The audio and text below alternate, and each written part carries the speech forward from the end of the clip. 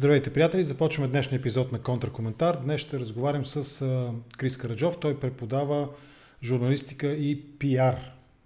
Връзки с обществеността се превежда на български в Калифорнийския университет в Лонг Бич, Калифорния, както казах. С него ще обсъдим 3 теми, но ми се иска да акцентираме върху третата от двете. Естествено ще поговорим малко за Афганистан, тъй като много неща се изговориха, прехвърля се вината, примерно, ако, нека да го кажа така, много е модерно сега за всичко, не само сега, от край време, много модерно за всичко да са виновни американците. Сега обаче сюжетът е малко по-различен и за всичко са виновни едните американци. В случая демократите, защото при Байден фактически се осъществява един дългосрочен проект на американската външна политика, а именно изтеглянето на американските военни части от Афганистан.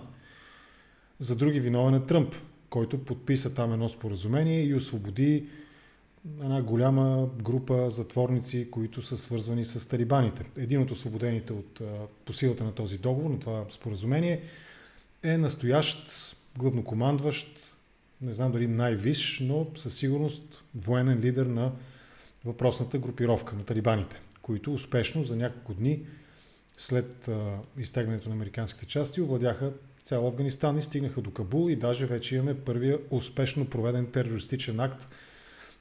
Казвам го с ирония, рискувайки да спечеля нечие неодобрение, защото в крайна сметка става дума за, ако правилно съм запомнил, над 100 жертви, но въпреки това имаме първия проведен терористичен акт от някаква много странна групировка на Ал-Кайда, обхващаща региона.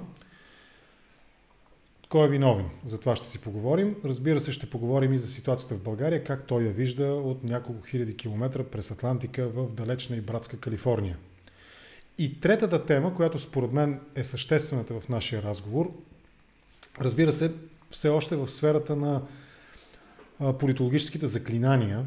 Чуваме такива мнения, къде официално, къде по-срамежливо и под сурдинка, но се чуват такива мнения за евентуален политически проект около президента Радев. Бил той през неговите министри Петков и Василев, Кирил Петков и Асен Василев.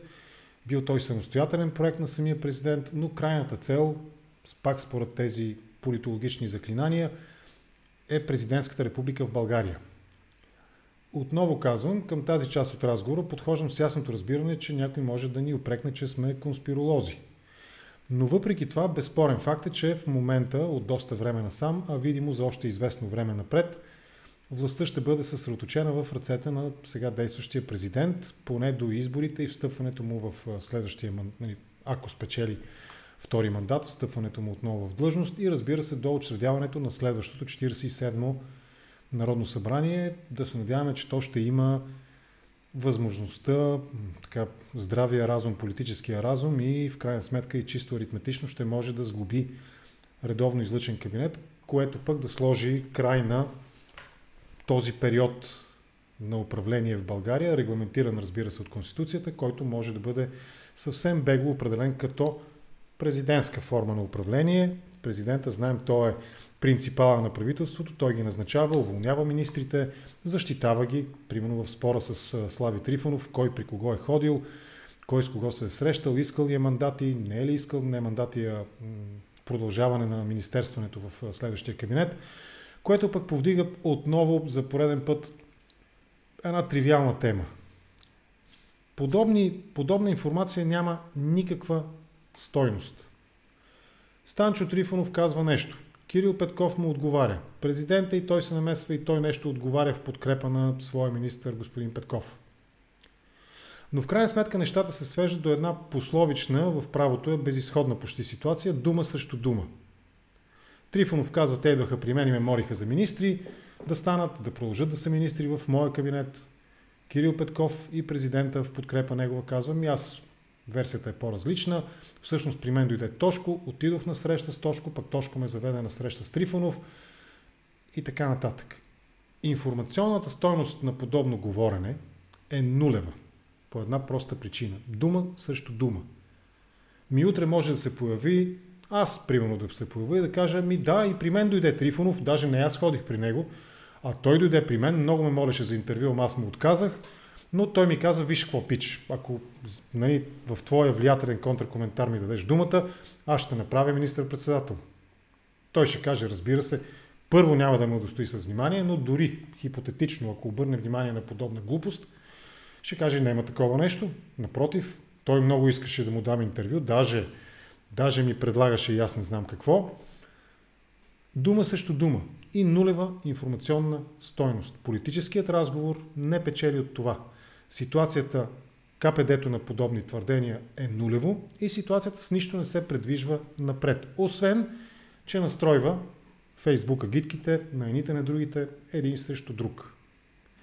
Приключвам с уводните си думи. Сега към разговора ще се присъедини, ето го и него, Крис Караджов. Здравей, добър вечер. Здравейте. Да, чуваме се, имаме нормална връзка. Благодаря ти, че прие поканата ми за разговор. Представихте преподавател по журналистика и връзки с обществеността. Грешно съм написал в увода към това, анонса към това видео, ще го поправя след епизода. Масови комуникации, но така не, че журналистиката е форма на масова комуникация. Айде да започнем наистина по начина, по който ги изброих темите. Кой е виновен? Тръмп или Байден за изтеглянето на войските от Афганистан и за последвалия хаос, довел до първия успешно реализиран терористичен акт, при който загинаха няколко над 100 души, включително американски военни и така нататък. Сега, едно по едно за терористичния акт са виновни така наречените ISIS-K или IDIL-K или Ислямска държава в Користан. Да, Користан беше думичката, не можах да се сета. Да.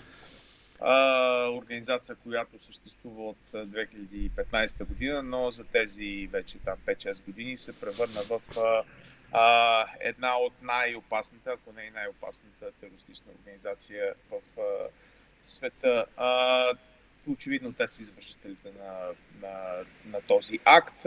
Те носят вината за това. Не Байден, не Тръмп и не някой друг. Дали трябваше да се изнесат американците от Афганистан и как са също два отделни въпроса.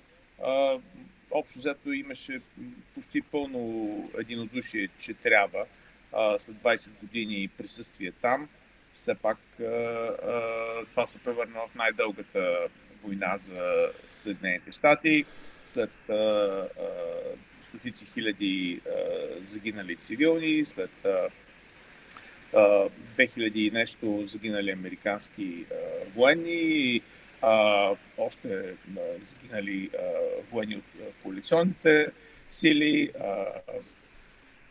ранени, похарчени трилиони долари. Да, пък като сложат и индиректните разходи, мисля, че излизаха нещо порядък на 2,3-2,4 трилиона долара. Огромна корупция, знаеш в Афганистан и така нататък. Преди 20 години, когато всичко това започна, аз помня много добре как Джордж Буш беше запитан през октомври 2001 година колко време ще отнеме това, каква е мисията. Той тогава каза, ще ни отнеме колкото ни отнеме, може да е седмици, може да е месеци, а може дори и година. Перефразирам леко, но... Да, отиваме, залавяме го Осама Бин Ладен и се връщаме, грубо казано. Да. След което се оказа, че залавянето на Бин Ладен не е толкова тривиална задача. Този автор на най-впечатляващия и най-успешния, бих казал, терористичен акт в човешката история, успя 10 години да се измъква от преследването на най-могъщата държава в днешно време, което... Само ще отворя една скоба, прощавай. Дори професор Иво Христов, известен на част от българската аудитория, признава, че това е най-могъщата армия в света. Цитирам го дословно. То няма някакъв особен спор там, както и че атентат, чиято трагична годишнина ще отбележим след 2 седмици на 11 септември 2001 година, е най-успешен в плана на впечатляващ и ефективен терористичен атак. Това не е някаква добра някакво особено добро постижение, но също е факт. Така или иначе, влизането в Афганистан беше практически неизбежно, след като беше ясно, че Осама бин Ладен, авторът на този атентат, се намира там. Но както всеки генерал, специалист по военна стратегия ще ти каже, влизането в една държава винаги е много по-лесно, отколкото излизането от нея. Така че можем да кажем, че още след като стана ясно, че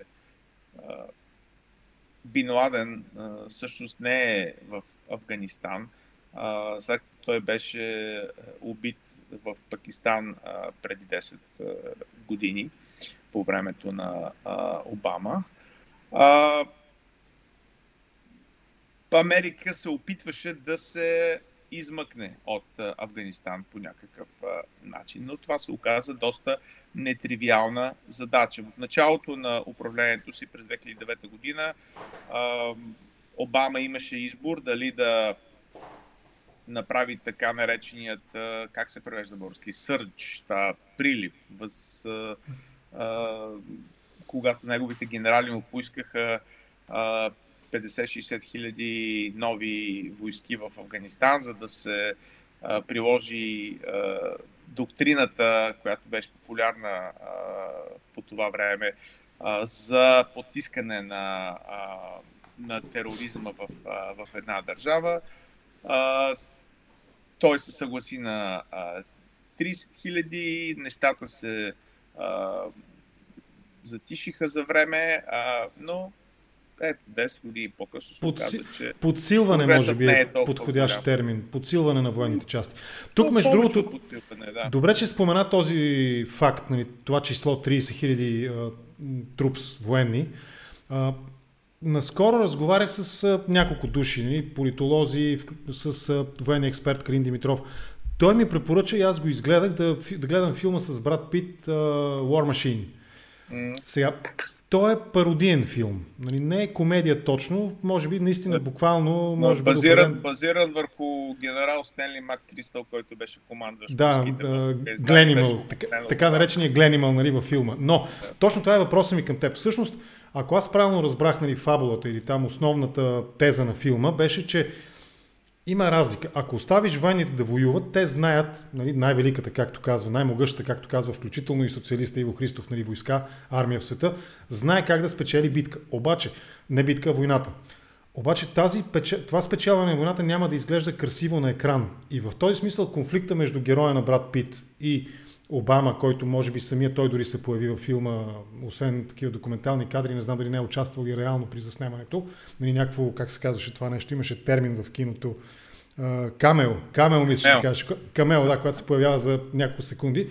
Не е важно това.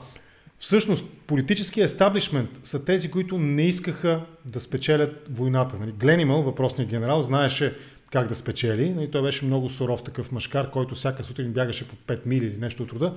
Вярно ли е това нещо, че всъщност политическия естаблишмент, ще поговорим малко и за историческия контекст на днешните събития в Афганистан, но въпросът ми е дали е вярно това, че политическия естаблишмент наистина не са искали да спечелят фактически тази война, която е наистина да се бориш, самия пак ще го цитирам отново Иво Христов, полудиваци на мотори, нали, да воюват срещу тази най-могъща армия, отново цитат от Иво Христов, е кауза пердута за полудиваците на мотори. Цитирам го дословно. Наистина ли естаблишмента пречи на американската армия да спечели тази война? Не, това е една теза, която генералите много обичат да налагат, противопоставянето между генерали и политици, как политиците пречат на генералите. Нали, аз съм доста скептичен към нея, защото искам да припомня на слушателите, на зрителите, които са любознателни от гледна точка на историята, че по време на кубинската криза в началото на 60-те години генерал Къртис Люмей, който е бил командващ на стратегическото командване на въздушното стратегическо командване в Съединените щати тогава, т.е. на ракетно-ядрените войски, е препоръчвал на Кенеди просто да отидат и да сринат Куба с ядрени удари. Но тогава света е бил на ръба на ядрен конфликт, наистина. Докато и сега наистина говорим за политикът Кенеди озаптява генералите си. Нещо, което после Стенли Кубрик безсмъртно пресъздава в филма Доктор Стрейнджов. Така че генералите искат да воюват, разбираемо. Генералите искат да печелят битки, но печеленето на мира е съвсем друга задача.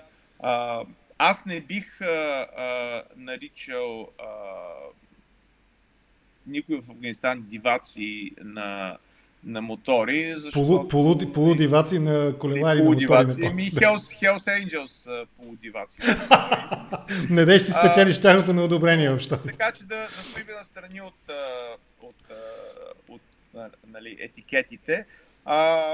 Истината е така, в Афганистан е общество базирано на племенни лоялности. Имаш пущуни, таджики, узбеки и така нататък. Имаш няколко езика, които се говорят. Те не са държава с силна национална идентичност, каквато е да речем Ирак, колкото и да е била измислена държава, когато се създава от британците с разчертаването на картата на Близкия изток в началото на 20 век. За това време обаче тя изгражда някаква национална идентичност и за това, как да кажа, политическото общуване с Ирак беше по някакъв начин по-лесно, но дори и там се получиха сериозни проблеми, както знаеш, да не ги припомням. Докато тук имаш една съвсем друга ситуация. Да, ти може да прочистиш там село по село, вкарвайки цялата мощ на американските въоръжени сили и в момента, в който се изтегли, защото тази войска не може да стои там безкрайно. Когато Осама Бин Ладен, искам да припомня един момент, беше преследван в края на 2001 година в региона, наречен Тора Бора. Да. Неговите хора и самият той се криеха в едни пещери, които бяха разработени и строени с помощта на американците по времето на руската окупация. Американците знаеха плановете на тези пещери. Те бяха много добре построени, вързани, направени, за да издържат на въздушна кампания. И въпреки, че знаеха плановете, въпреки, че имаха всевъзможни боеприпаси, или общо всичко беше използвано там, освен ядрено оръжие, но имаше бомби, които са с невероятно голяма мощност и пробиват не знам на каква дълбочина в... Да, има специални противобункерни такива ракети, нали? Това, да. Въпреки това, хората на Бин Ладен, на неговите бойци, си изчакаха да отмине бойния ентусиазъм на американците и кротко се изтегляха към Пакистан, където си имаха контакти с, знаеш, пакистанското разузнаване и така нататък. Тоест, неща, които са извън чисто военния контрол. Ти колко войска трябва да вкараш там, за да го прочистиш това? 30 хиляди явно не стигат. 100 хиляди, 50 хиляди, 500 хиляди. В крайна сметка, какъв е интересът на една държава да използва 20% от брутния си вътрешен приход, за да бъде изцяло приведена на бойна нога и само за да се окаже, че хората, с които се бие, са се преместили от Афганистан в Пакистан или в Мали, в Сомалия Няма как да се получи. Тоест, чисто военно решение никой не е предполагал, че може да има. Очакваше се през тези 20 години да се намери политическото решение. И аз искам да отбележа, че всъщност афганистанското общество е доста напредна за тези 20 години. Все пак се проведоха избори, все пак бяха изградени институции, имаше неправителствени организации, но всичко това беше разядено най-вече от огромната корупция, която се възцари, която пък до голяма степен беше резултат на това, че там, както и в Ирак, се раздаваха пари безконтролно, буквално безконтролно. Тактическите командири на ниво командир на рот, нали, капитан. Има. Мисля, че и мисля, че и във филма на, не помня кой беше режисьора, на героя на Брат Пит беше загатнат за този сюжет, а и в други около историческия, около документалистиката и филми и сериали го има този сюжет, нали, за на численост 350 хиляди, нали, армия афганистанска, пък се оказва, нали, че реално е не повече от 240-250, т.е. стотина хиляди, една трета почти, нали, парите са потъвали точно по тази схема, дават се на генералите, те раздават уж заплати надолу, съпротива срещу електронното, нали, банкиране при заплащането, съпротива срещу плащане по телефон, приемат ама само в региони, където няма GSM покритие. Тези сюжети са, нали, ясни, в медиите ги има. Но нямах намерение да коментираме Иво Христов, но имах глупостта.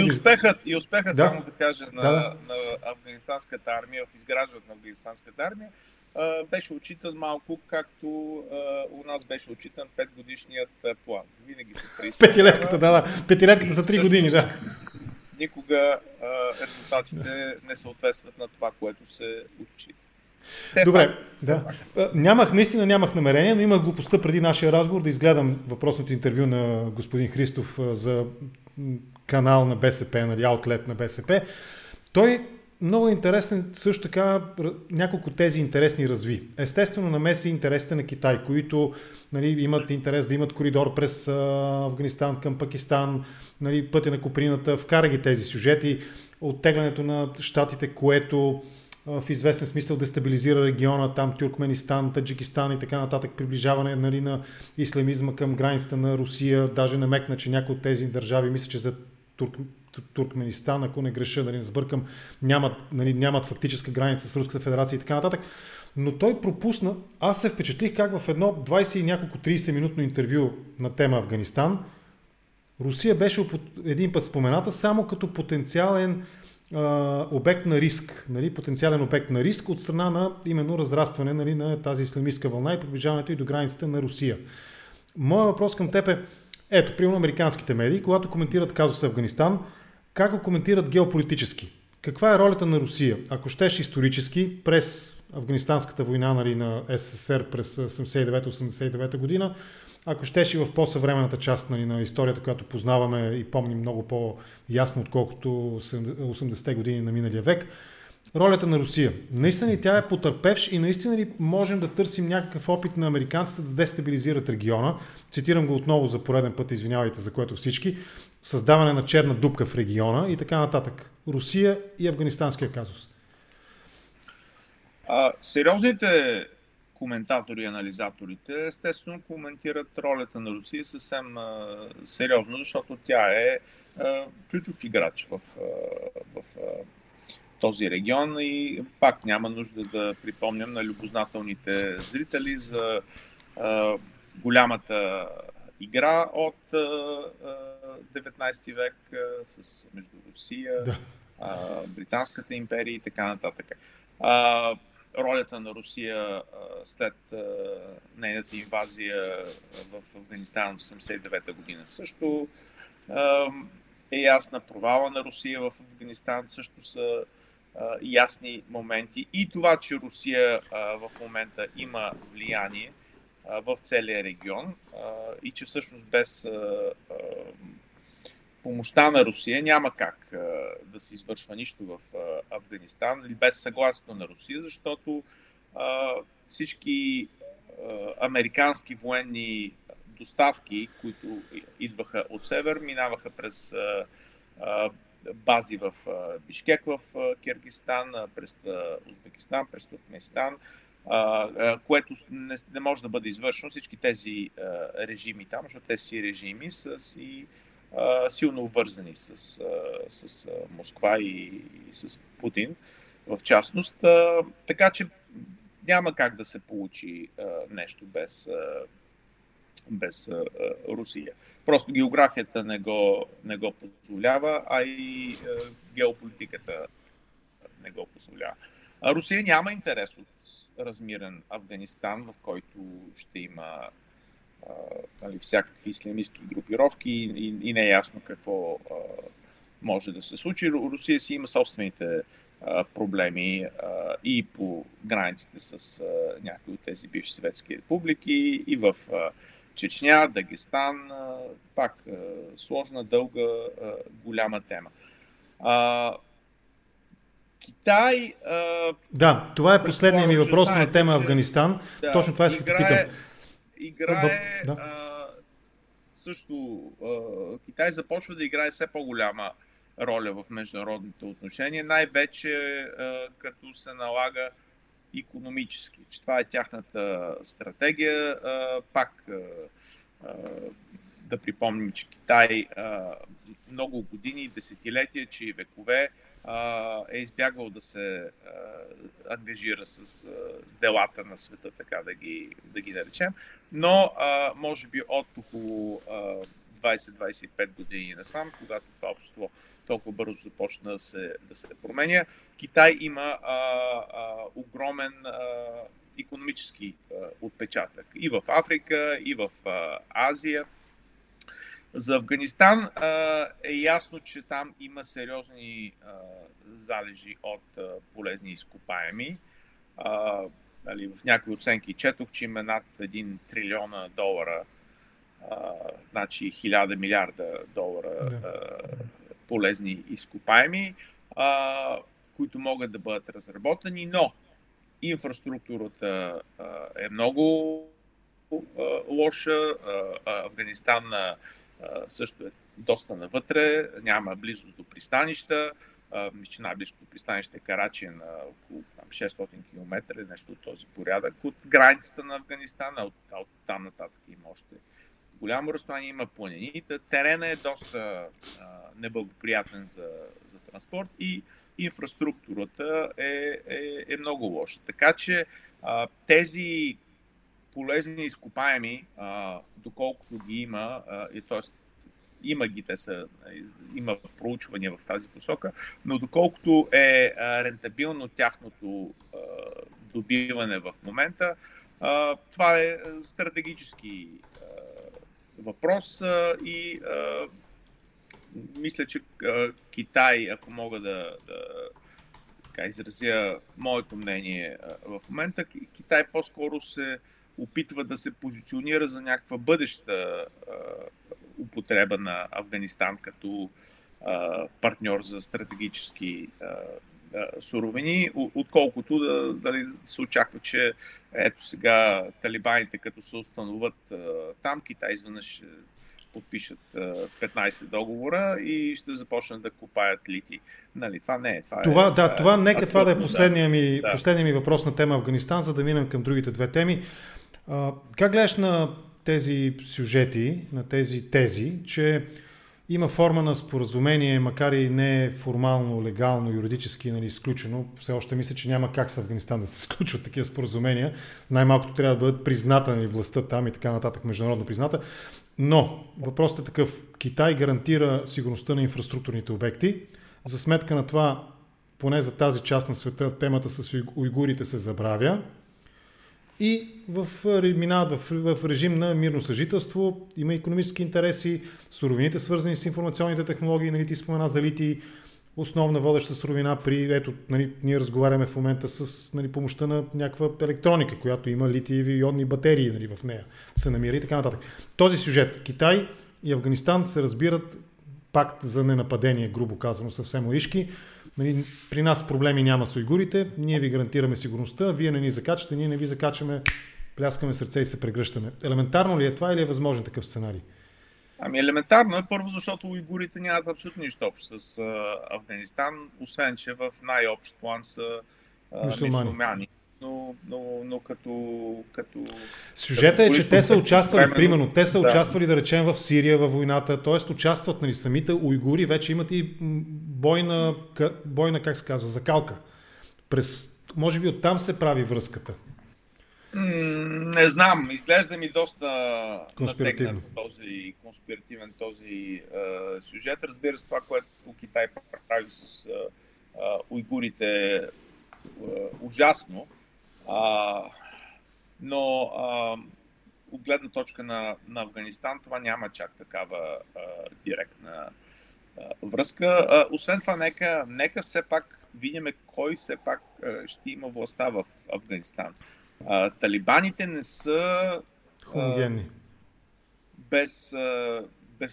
Безкомпромисните и безспорните владетели на Афганистан в момента. Ето, въпросните ISIS-K направиха атентат под носа на талибаните. Самите талибани са разслоени на фракции. Едните искат политическо развитие, другите искат някаква по-агресивни действия спрямо Запада. Предполагам, че едните искат сближаване с Китай, другите искат по никакъв начин това да не се случва. Така че да се върнем към тази раздробеност на Афганистан на различни лоялности. Да. И също така да припомним, че Съединените щати не са изчерпали лостовете на влияние в Афганистан. В момента мисля, че нещо от порядъка на $8 милиарда са замразени под формата на авуари на Афганската национална банка, помощи. САЩ все пак имат много сериозно влияние върху финансовите инструменти и финансовите потоци в света, както пострадалите у нас от закона Магнитски, за който сме говорили много пъти, могат да свидетелстват. Така че те се вика, дружбата си е дружба, но сиренето си е с пари. Да. Okay. И докато Китай не започнат да дават същите средства, каквито дава, да речем, Международния валутен фонд и могат да осигурят алтернативни финансови потоци, Съединените щати ще продължават да имат там влияние. И ако фърлим в целия този микс и търговията с опиум, разбира се, че става нещо, което е да го обясняваш с прости схеми е абсолютно несериозно. Добре. Сега виж как ще направя връзката между Афганистан и българската политическа действителност и мандатите. Защото ние трябва да минем към втората тема.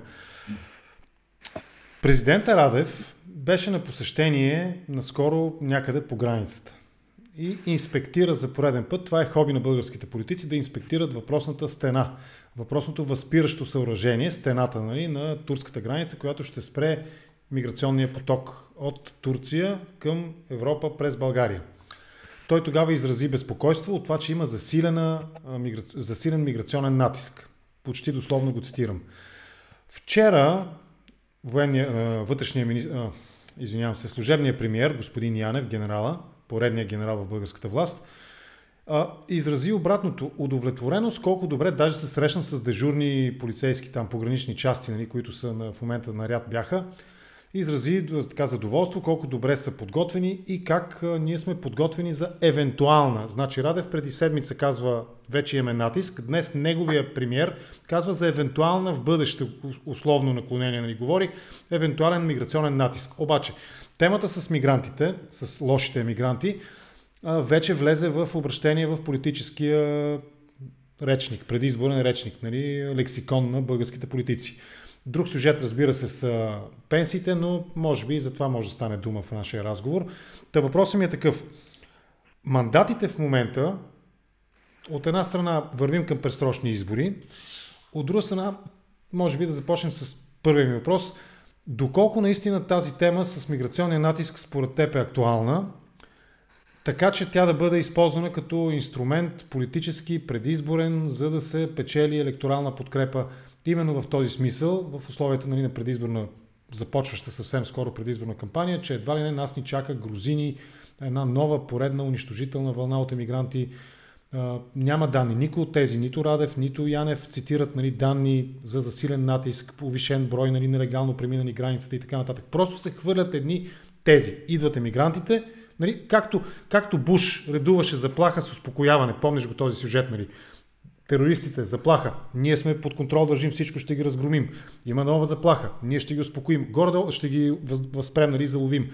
Горе-долу също виждаме сега. Отново в България започва сюжета. Идват емигрантите, няма страшно, ние сме подготвени. Инспектираме стената е много добре, стената е лошо. Истината каква е за политическата употреба на темата с емигрантите според теб?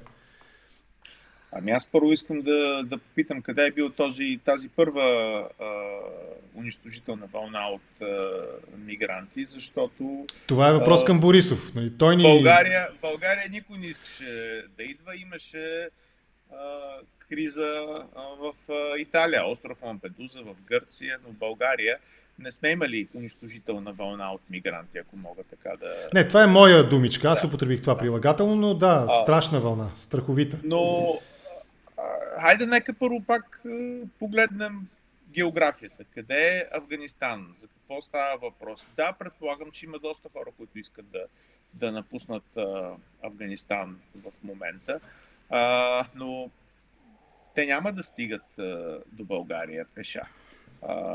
Трябва да минат през неблагоприятния смъртоносен понякога терен на самия Афганистан. Трябва да влязат в Иран. Иран е една полицейска, доста строго охранявана държава. Те имат лагери точно с такива хора по граница с Афганистан. Всеки, който развива такива тези, бих му препоръчал да мине Иран от край до край. Едно време хипитата са пътували към Индия, така не забрави. Да, едно време, но малко сега молите са затегнали режима на преминаване. И след това имаш и Турция. Това са хиляди километри терен, който не включва изобилие от магистрали с бензиностанции и тоалетни. И говориме за хора, които нямат средства за това. Тоест, реалистично, за да има една вълна от мигранти, която да стигне до България, после как минават през Босфора тези хора? Ще плуват ли? Какво ще правят там? Не знам. Тунела ли ще използват? По моста ли ще минат?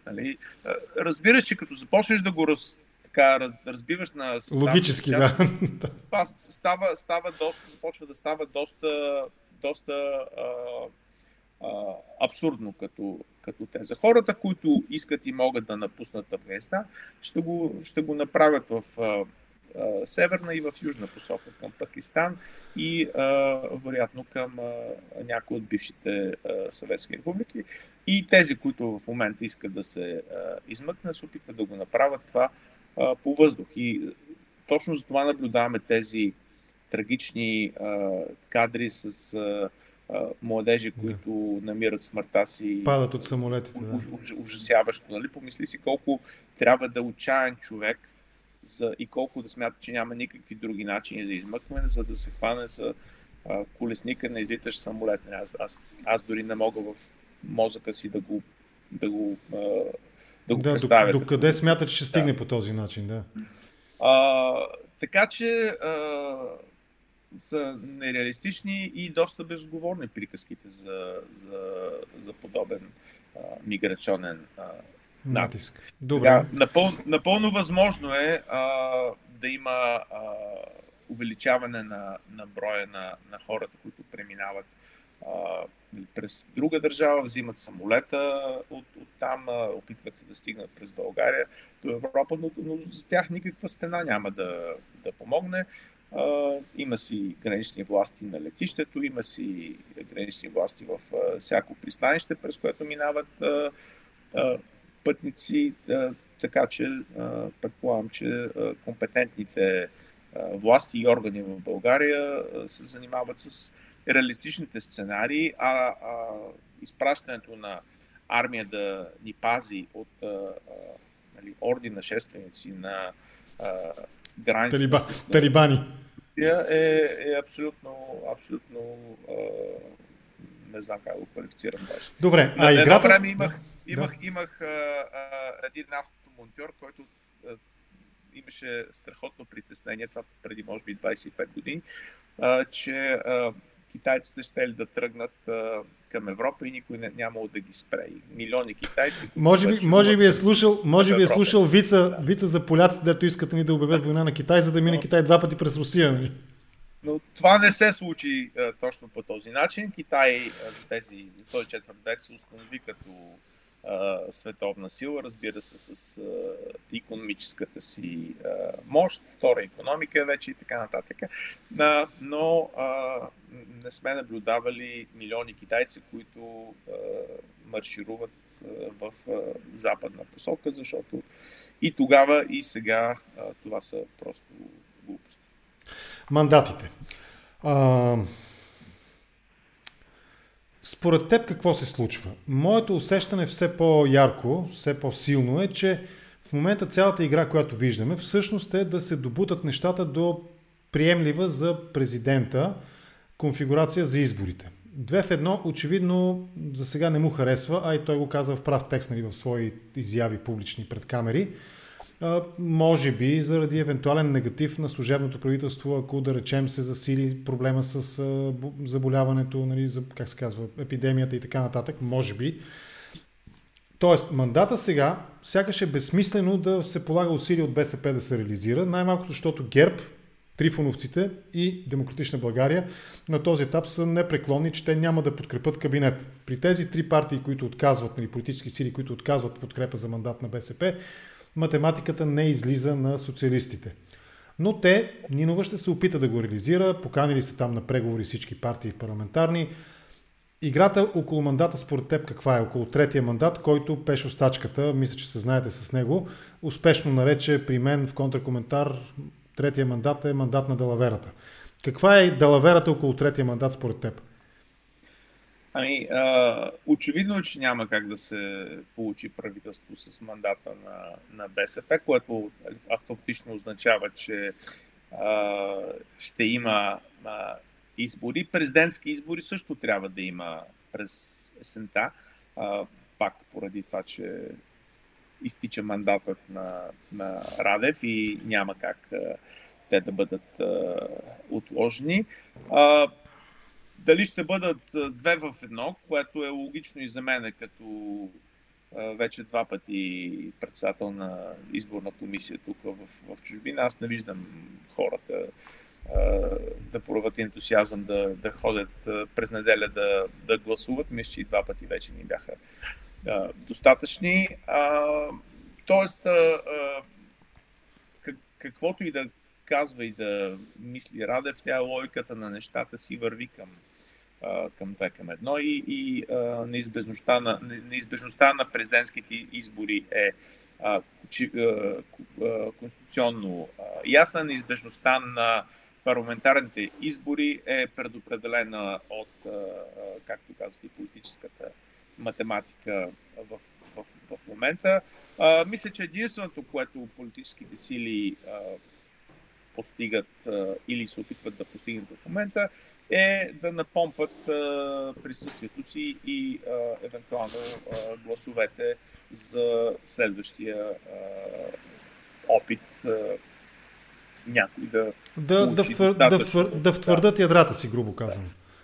Нещо, което не само да втвърдят ядрата си, но да получат някакви допълнителни гласове, за да се измъкнем от тази патова ситуация, в която никой не може да направи нищо. Нещо, което беше отречено вчера от Слави Трифонов, аз си направих труда да си да изгледам интервюто му, но думите му са абсолютно без покритие, защото аз не виждам друга, и не е логично да имаш друго поведение, т.е. политическата партия, която водиш, да каже, нас не ни пука на следващите избори колко гласове ще вземе, ние не се бориме за повече депутати. Естествено, че всеки се бори за по-голям дял от електората и за повече депутати. Това е естеството на политиката. За какво друго си в политиката, освен да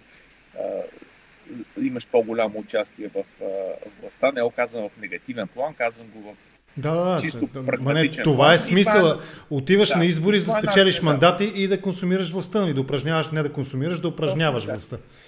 Това е начинът да си осъществяваш идеите, програмата, намеренията, вижданията и така нататък. В демократична държава няма друг начин. Така че в момента това е просто надаване за електорат. Увеличаване на относителната тежест на всяка от политическите партии. Да, горе-долу Нинова ще прави това. Горе-долу и аз по този начин възприемам, в тази част на твоя отговор, свързана с интервюто на Бойко Василев и с Трифонов, и аз го възприемам по този начин. На мен, няма да съм лицемерен, на мен ми хареса това интервю по една проста причина. Господин Василев успя да извлече максимума от политика Трифонов и за пореден път стана ясно, че той е политически несъстоятелен. Това е моята лична, субективна, но лична, убедена оценка на качествата на Трифонов като политик. Не като шоумен, не като телевизионер или нещо друго, музикант или каквото и да било, а именно като политик. Наистина съм съгласен с теб, че идеята е просто да се напомпа, да се отвори ветрилото и да се втвърди ядрото, електоралното ветрило и електоралното ядро. Сега, да минем през Трифонов, през третия мандат, и през това, че в момента от няколко месеца, а вероятно и за още месец, 2 или 3 напред, ще живеем де-факто в състояние на президентска република в България. Този разговор се повдига, както казах, за сега е под сурдинка, за сега е в сферата на политическите абстракции или някакъв такъв сюрреализъм или утопии политически в България, но се говори за президентска република. Америка, щатите, е известна със своята система и от тук и заглавието на днешния епизод на checks and balances, проверка и въздържане между отделните клонове на властта, изпълнителна, правосъдна и законодателната власт. На български преведено, какво означава това? Каква е тази прословута американска система на checks and balances, да започнем най-широко разговора? Аз ще започна с това, като отбележа какъв е най-важният елемент, който липсва от системата на checks and balances в България, и това е съдебната система. Или независима, вироглава понякога, както е тук в Съединените щати, и много силна съдебна система. Съдебната система в България просто не е равноправен партньор на другите две власти. Може да говорим за президентско влияние, за това, че в момента де-факто президентът има по-голямо влияние, колкото нормално би имал в нашата политическа система. Очевидно, че сме парламентарна република и парламентът има най-голяма роля политически в България. Но за да имаш наистина три власти, както е системата в Съединените щати, където имаме парламент, Конгреса, където имаме президент, силна президентска институция с директно избиране и много силна и независима съдебна власт на всяко ниво, от федерално до щатско, до местно градско, която може да отменя решенията и на Конгреса, и на президента. Виж един обикновен някакво съд в някой каунти там, как може да блокира действия на президента на практика? Може. Ето, точно така се случи не с президента, но с губернатора на Флорида, когато съдята в едно каунти спря неговата забрана да се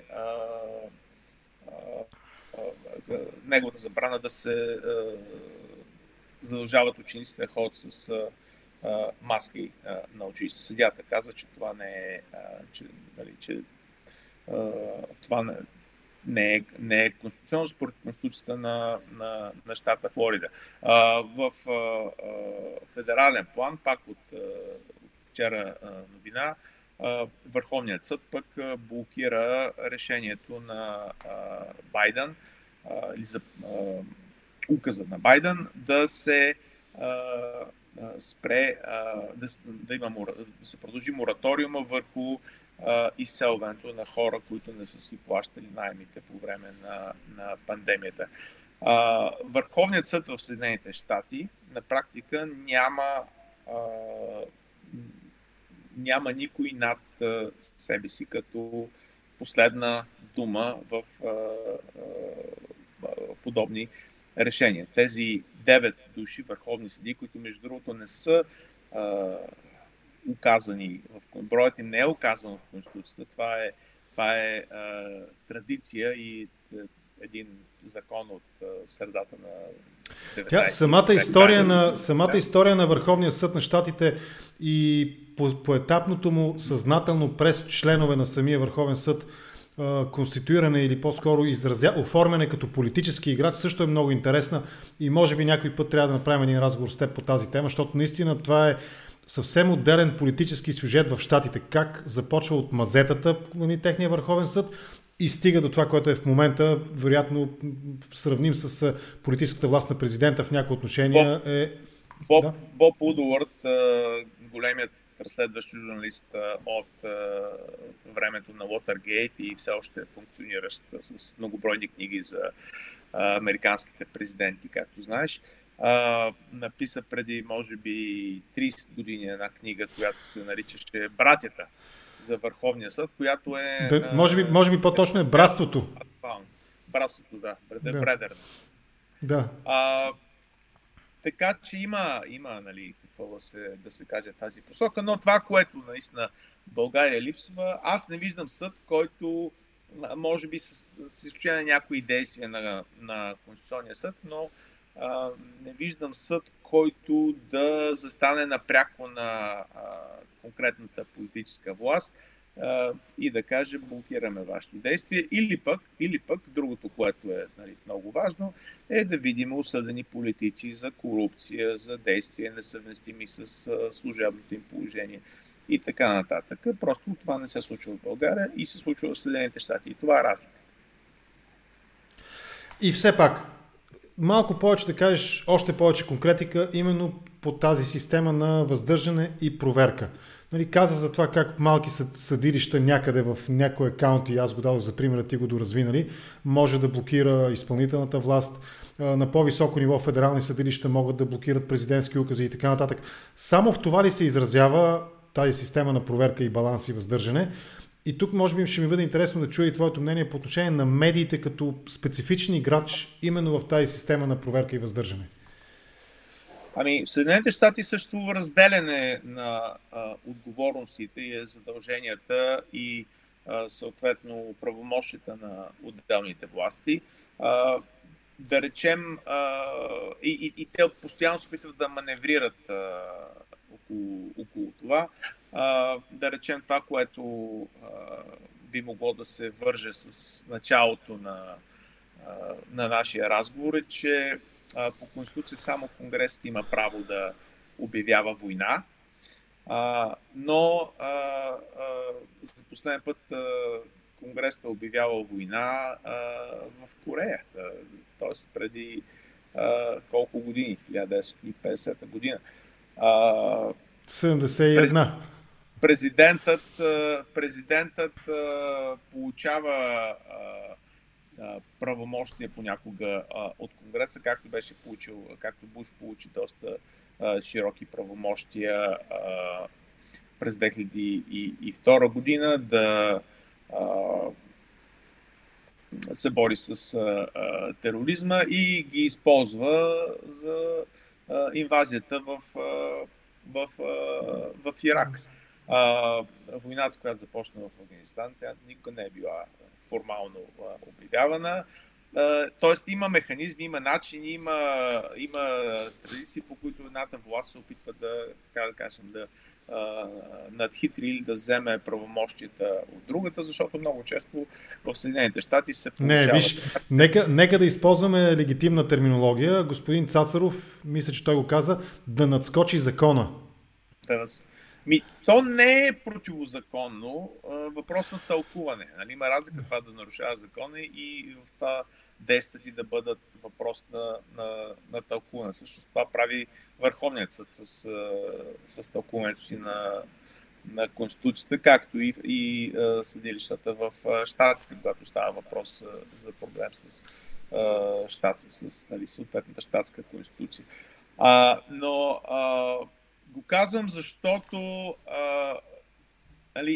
има тази игра, но в същото време някои неща са много ясно разпределени. Да речем, Конгресът има единствено Конгресът има право те го наричат тук, да развързва кесията.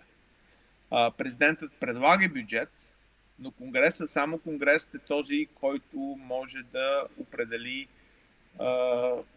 каква част от бюджета ще бъде реално прията. И съответно се водят преговори, водят се... Тук е интересният сюжет с не локдауна, какъв беше термина, когато Конгресът спре парите и правителството няма пари за работа.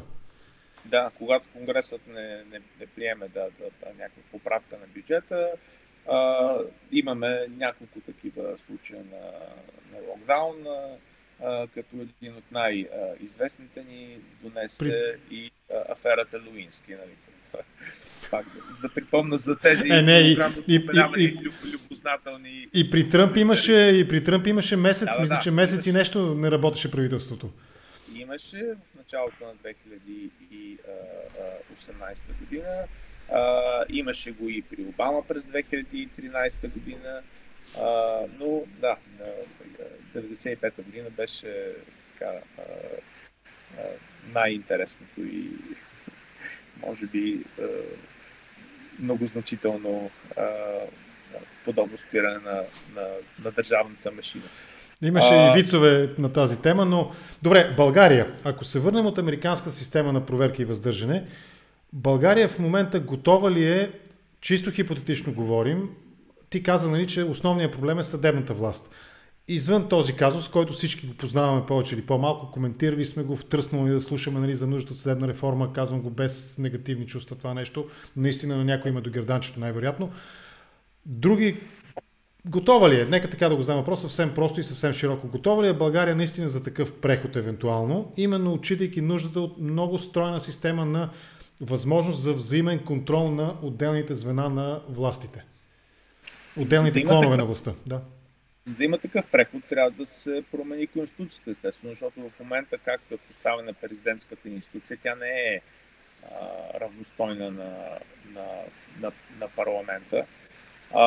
Пак, нали, в Съединените щати говорим за президент, който е лидер на изпълнителната власт. В България лидерът на изпълнителната власт е министър-председател, който пък се определя от парламента на базата на партията с най-много гласове в парламента. Тоест има съвсем друга структура и съвсем друго отместване на властовия център. Франция, Русия, това са държави с силен президент, макар че и в Русия строго погледнато има министър-председател, и във Франция има министър-председател, но президентската институция на двете места е с много голямо значение, много по-голямо значение, отколкото тази в България. Имаме естествено и други системи, където президентът пък е съвсем без значение или почти без значение, както е в Германия, както е в Израел и така нататък. Има много, много варианти. Аз мисля, че България не трябва да бъде твърде амбициозна в промяната на цялостния политически модел. Има неща, които трябва да бъдат направени преди това. Независимо от политическия модел, работещата съдебна система, независимата съдебна система е абсолютно и безусловно условие и безалтернативно условие за какъвто и да било прогрес в политическата сфера. Няма как да се върна на въпроса с корупцията. Да нямаме нито един осъден висш политик, нали, извън някакви инспектори в КАТ и така нататък за корупция. За нещо, което се случва, знаеме го и само се говори. Другите държави ни го посочват, както споменахме, актът Магнитски. Нали, те не са си го изсмукали от въздуха, каквото и да обясняват, нали, други професори по тази тема. И има все пак някакви факти, някакви данни, някакви събития, които са се случили. И на фона на всичко това да няма никакъв отговор от системата, която трябва да се заеме с нещо подобно. Това създава сериозен проблем за всеки, който би искал да се занимава с политика, всеки деморализира избирателите или, както господин Трифонов обича да го нарича, суверена, което е дълбоко неверен термин, но както и да няма. Защо? Това е интересно. Защо според теб е неподходяща употребата на този термин? Защото суверен означава нещо съвсем друго. Исторически е означавало господар. Да, вярвам, че цялата власт идва от избирателите, но за мен е постоянното казване на суверен има някакъв леко пренебрежителен оттенък. Аз съм първият, който ще каже, че политиците са тези, които работят за мене, че когато аз съм гласувал, аз ги избирам, те изпълняват или трябва да изпълняват моята воля. Даже ако се върна темата за Афганистан за 3 секунди, с една позната на Фейсбук му обвини, че аз съм виновен за това, че съм гласувал за Байден, пък Байден бил направил този хаос в Афганистан. Сега, нали, моята отговорност е много минимална и аз си търся отговорност. Аз ако не харесвам Байден или който друг политик, за когото съм гласувал, аз първо ще говоря, ще пиша, ще изказвам мнението си в тази посока и в крайна сметка ще гласувам за някой друг, който обещава да ми или който очаквам, че ще доведе до друга политика. Но леката несериозност на термина суверен и липсата на прецизност от политологическа гледна точка са моите възражения към това. Нека да завършим. То е така стилистично възражение, нали? Мисля, че... Да, разбирам те. Нека да завършим. Да завършим разговора с един въпрос. Само преди това ще си позволя да отговоря на Антон Бондов, който много иска ти да обясниш. Ако искаш, кажи някои изречения, но няколко пъти ме помоли да задам въпроса за каква е стъпка по стъпка според теб, нали, процедурата за съдебна реформа в България. Господин Бондов, много пъти съм разговарял, поне може би 10 пъти напоследък. 10 не знам, но половин дозина пъти съм разговарял с адвокат Емил Георгиев от инициатива Правосъдие за всеки. Не само с него, и с други юристи съм говорил по темата съдебна реформа и освен това винаги препоръчвам да следите, който иска, разбира се, да следи подкаста на инициатива Правосъдие за всеки, който скоро ще стъпи и на видеоплатформа, също доколкото знам техните планове, т.е. ще има и видеоформат, освен аудиоформат. Те обсъждат всяка седмица, в петък или в събота, излиза нов епизод. 90% от темите са свързани именно с процедурата стъпка по стъпка за съдебна реформа в България. Разбира се, техните лични виждания, нали, на екипа на инициатива Правосъдие за всеки се разминават в някои детайли с тезите на политическите партии по отношение на съдебната реформа. Примерно ИПВ подлагат под съмнение изобщо нуждата от съществуване на главен прокурор в България, докато примерно Демократична България акцентират върху възможността през парламентарна процедура той да бъде импичнат, да бъде отстранен от длъжност. Така че следете ИПВ и вижте последни задни епизоди в Контракоментар, свързани с мои разговори, гостуването на Емил Георгиев в моя формат Контракоментар. Към теб въпроса да го задам ли или искаш да кажеш и ти нещо в тази връзка за процедурата на съдебната реформа? Аз мисля, че господин Георгиев и политиците като Христо Иванов от Демократична България, специалисти в тази област, аз мога да кажа как виждам нещата от гледна точка на опита на Съединените щати, където познавам системата добре. Първо, има абсолютна нетърпимост към корупцията в тази система. И то не само сред съдиите, но и в адвокатската колегия. Всеки щат, знаеш, имат така наречения бар или, не знам, български това ще бъде преведено като адвокатски колектив, където човек трябва да бъде, за да практикува право, трябва да бъде прият в него, трябва да положи... To pass the bar, мисля, че беше израза. Да.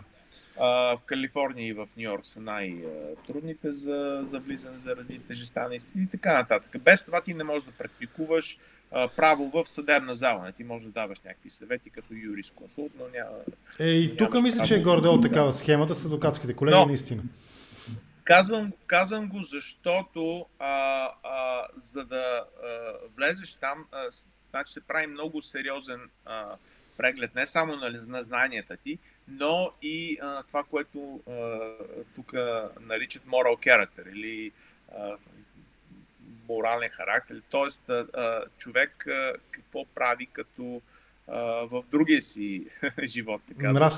Мисля, че законовото изискване за член на ВСС беше високи нравствени качества или нещо труда беше. Законовата формулировка. За каране под влияние на алкохол, за шофиране под влияние на алкохол и не дай Боже за катастрофа. DUI. И тук изхвърчаш от този бар. За финансови нарушения изхвърчаш от този бар. Нали, отделно за корупция, нали, това, което може да бъде обект на криминален проблем за теб, нали, това е ясно. Но дори за неща като неплащане на данъци, неплащане на невръщане на заеми. Тоест има доста голям комплект провинения, които могат да не бъдат изцяло. За криминални неща, нали, изхвърчиш автоматично.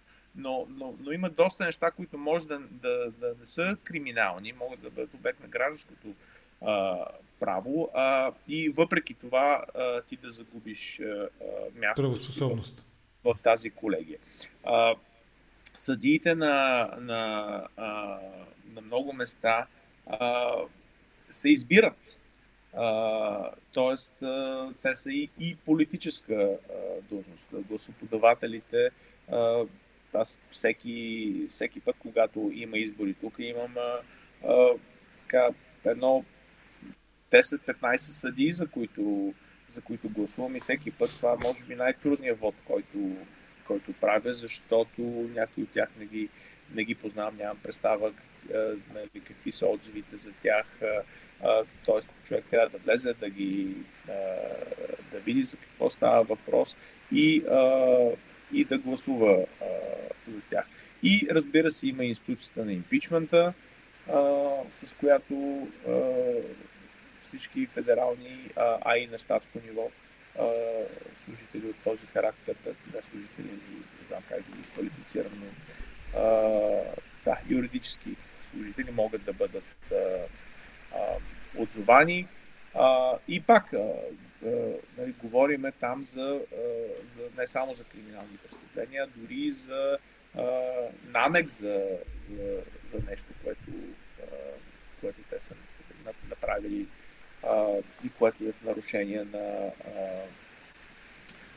високите там, как ги нарече, морално, нравствени качества, мисля, че беше термина, да. Тоест, Добре, има много сериозно. Аз съм имал приятели, адвокати, които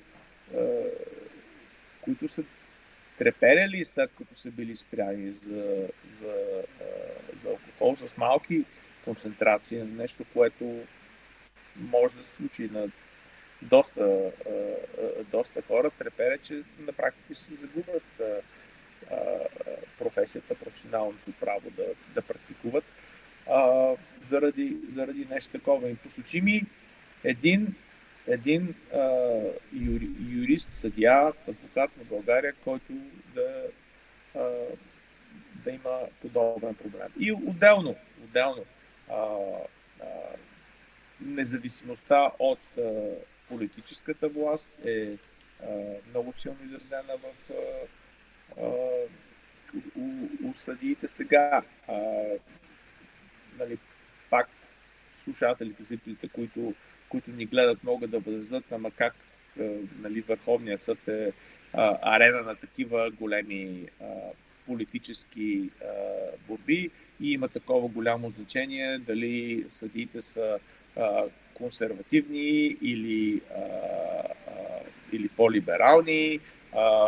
Нали, тези множеството на консерваторите, които в момента е по-голямо. Това е всичко така, обаче не бива да забравяме, че тяхната консервативност или либералност, те са юридическа консервативност или юридическа либералност. Те се базират на прочита им на Конституцията, които са много добре известни, много добре заявени. Те за това се проучват преди това кой какво е писал, кой какви решения е взимал в тълкуването си на Конституцията и затова естествено президентът и съответната управляваща партия искат да прокарат, да наложат съдии, които имат консервативни възгледи. Но дори и те често пъти, има много случаи в историята на Върховния съд, за който явно ще направим отделно предаване, в които съдиите променят възгледите си, понеже обществото се променя, понеже има нали, различни възгледи. Да речем, преди 25 години беше немислимо дори да се говори за гей бракове като нещо мейнстрим. Днеска това се смята за абсолютно мейнстрим положение в Съединените щати и съответно Върховният съд и другите съдилища са преместили юридическото си мнение в тази посока. Тоест, те не са замръзнали във времето и взимат решения, които понякога и ядосват политиците.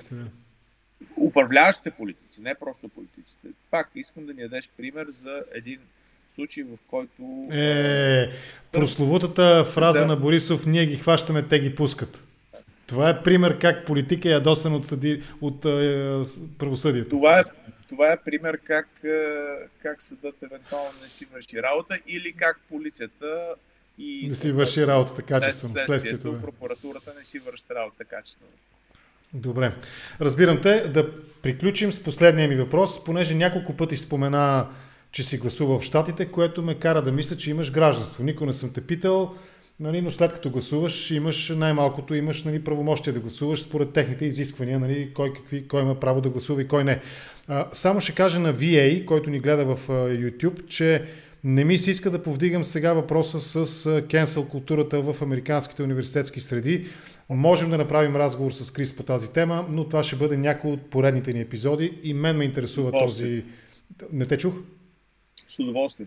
Да, наистина по-натам. Не искам сега, нали, разбрахме се съвместни в рамките на един час. Та именно като човек, който гласува в Щатите, има ли казус изобщо в България с двойното гражданство на Кирил Петков? Добър въпрос. Между другото,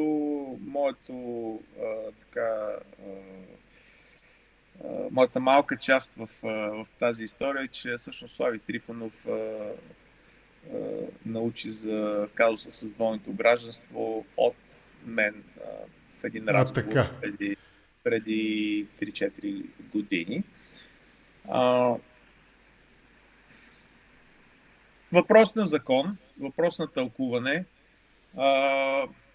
Аз мисля, че използването на хора с двойно гражданство е само от полза за една държава.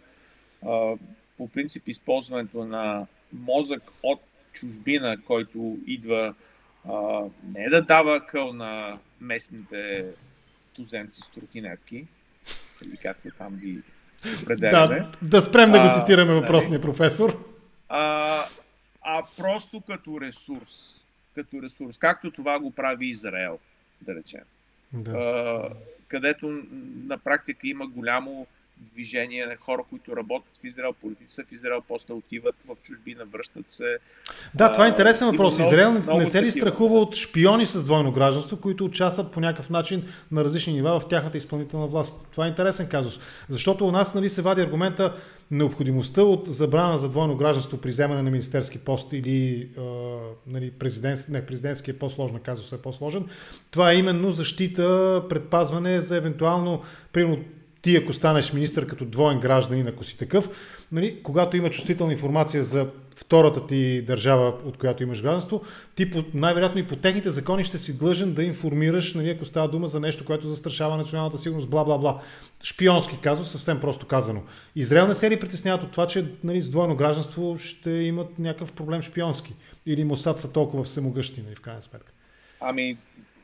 Не знам дали не се притесняват. Аз веднага се сещам за случаят с Джонатан Полър, който беше с един от най-известните шпиони в полза на Израел в американските разузнавателни среди, който между другото наскоро беше помилван след, мисля, че 25 или 30 години излежани. Но това с шпионите е малко Джеймс Бонд и вече пак отива в сферата на конспирациите. Има начини да бъдат контролирани държавните тайни, военните тайни, нещата, които имат значение. Тук говорим за използването на енергията, на предприемчивостта, на контактите, ако щеш, на хората, които имат дързостта да съществуват между две или понякога повече държави. Това кой как продава или предава държавните тайни е въпрос на съответните органи. Има си съответни начини те да бъдат контролирани. Аз знам, че да речем в Съединените щати не мога да получа security clearance и да работя за определени институции, ако нямам американско гражданство. Но това, че имам българско гражданство, не би ме дисквалифицирало. Просто в процесът на проучване, който се прави за всеки, който се занимава с така дейност и за всеки политик, това ще бъде взето предвид и ще се разговаря и с съответните контакти. Примерно мога да питат Асен Генов, ако ФБР дойде да те питат, да знаеш, че съм за работа или къде съм за работа в ЦРУ. В кръга на шегата, че не знам вече кой как. Не, аз мисля, че при мен в България ще дойде ЦРУ да ме пита за теб, а не ФБР, но да речем това са технологични подробности. Те имат бюра в чужбина. Както и да е. Хора с добри костюми и филцови шапки. Добре. Да приключим тук. Беше много интересно да разговарям с теб. Благодаря ти за това, че ми отдели 1 час и 10 минути за днес и за този разговор. Крис Караджов, преподавател по журналистика и връзки с обществеността в Калифорнийския университет Лонг Айланд. Благодаря ти за този разговор. 2 теми нахвърляхме за в бъдеще. Едната тема е Върховния съд като политически орган в щатите. Другата тема е cancel културата. След време ще те поканя да започнем с една от тези 2 теми. Крис Караджов, благодаря ти много за тази вечер, за разговора. С удоволствие. Чао, за сега, лека вечер ти пожелавам. То всъщност при теб сега започва деня, мисля, нали така? 12:20 на обед. Започва, нека го кажем условно, започва, както господин Борисов каза, тулупите спът до обяд и след това почва да пише статуси в Фейсбук. Така че при теб деня сега започва по логиката на бившия премиер Борисов. Благодаря ти, приятен ден ти пожелавам. Чао за сега. Лека вечер. Приятели, това беше днешния епизод на Контракоментар. Разговарях с Крис Караджов, журналист и преподавател по журналистика и пиар в Калифорния. Благодаря ви за интереса към този разговор, за това, че поне според моя брояч тук между 350 и 400 души гледахте днешния епизод на Контракоментар.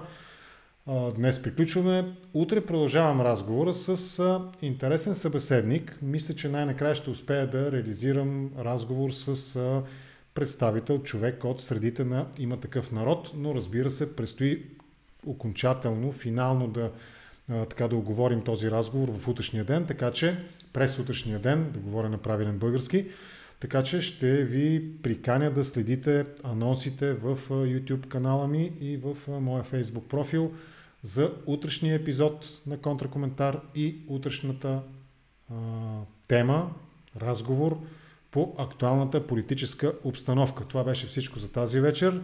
Ще се видим утре. Благодаря ви за интереса. Пожелавам ви да сте живи и здрави. Тези от вас, които гледате Контракоментар в YouTube, ако искате, абонирайте се за канала на Контракоментар. Цъкнете и на камбанката, за да получавате известия винаги, когато съм наживо или нещо се случва в канала ми. И разбира се, всеки от вас, който иска, може да подкрепи Контракоментар по един от начините, които съм изброил в описанието към това видео. Това беше всичко за днес. Лека вечер и късмет. Ще се видим утре.